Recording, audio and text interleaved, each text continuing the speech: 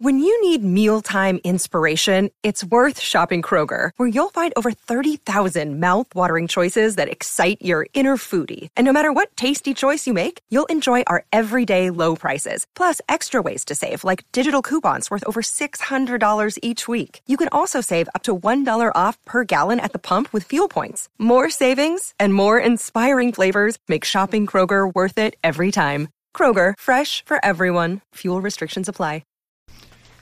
Well, howdy there, Internet people. It's Bo again. So today we're going to talk about executive privilege and what it means, and we're going to clear up some confusion about what's happening. Okay, so first, what is executive privilege? Basically, it's the ability of the executive branch to keep things quiet. The deliberative process is one facet of it, and the idea behind it is that it's in the public's interest for people within the executive branch to be able to speak freely. And so those records shouldn't become public. They're protected. Now, the other side to it, another facet, is presidential communication, which is more rooted in the separation of powers. So the first rule of working in the White House is to not talk about working in the White House. You want to keep the deliberations, the conversations quiet. The reason Trump was in scandal after scandal after scandal was because the people he brought in couldn't keep their mouths shut. That had a whole lot to do with it. The Department of Justice and the Office of Legal Counsel has decided that testimony from DOJ about Trump's attempts to overturn the election is not going to be protected by executive privilege. The general idea is that executive privilege is there to protect public interest, and that the extraordinary circumstances suggest that public interest lies in knowing what happened. Now, the confusion that is widespread right now is that this is clearing the way for people to testify before the committee that's investigating what happened on the 6th. It may do that, but that's not what was actually cleared.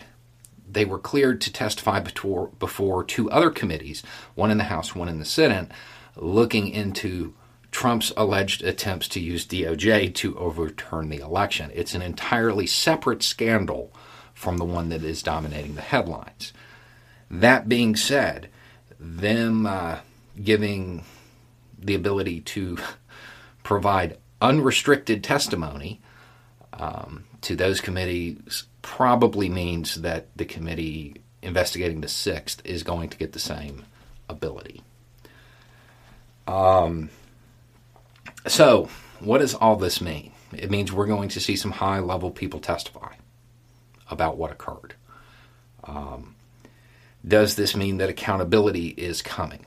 I don't know.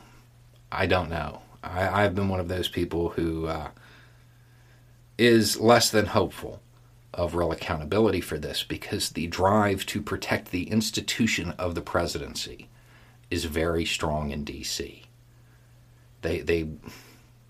Many people want to continue the illusion that the office of the presidency has this just unimpeachable integrity. So, real accountability may not be coming. That being said, I didn't expect this. I expected executive privilege to be invoked and these hearings to go nowhere. So, them allowing the testimony allows for a ray of hope that real accountability may occur. We'll have to wait and see. But the key takeaways here are that this is paving the way for testimony from high-level people who had conversations with Trump, and that it is not necessarily related to the committee that's investigating the 6th. This is a separate scandal. But at the same time, given that they granted it for this, they will probably also grant it for the 6th. We'll just have to wait and see. I would imagine it would carry over.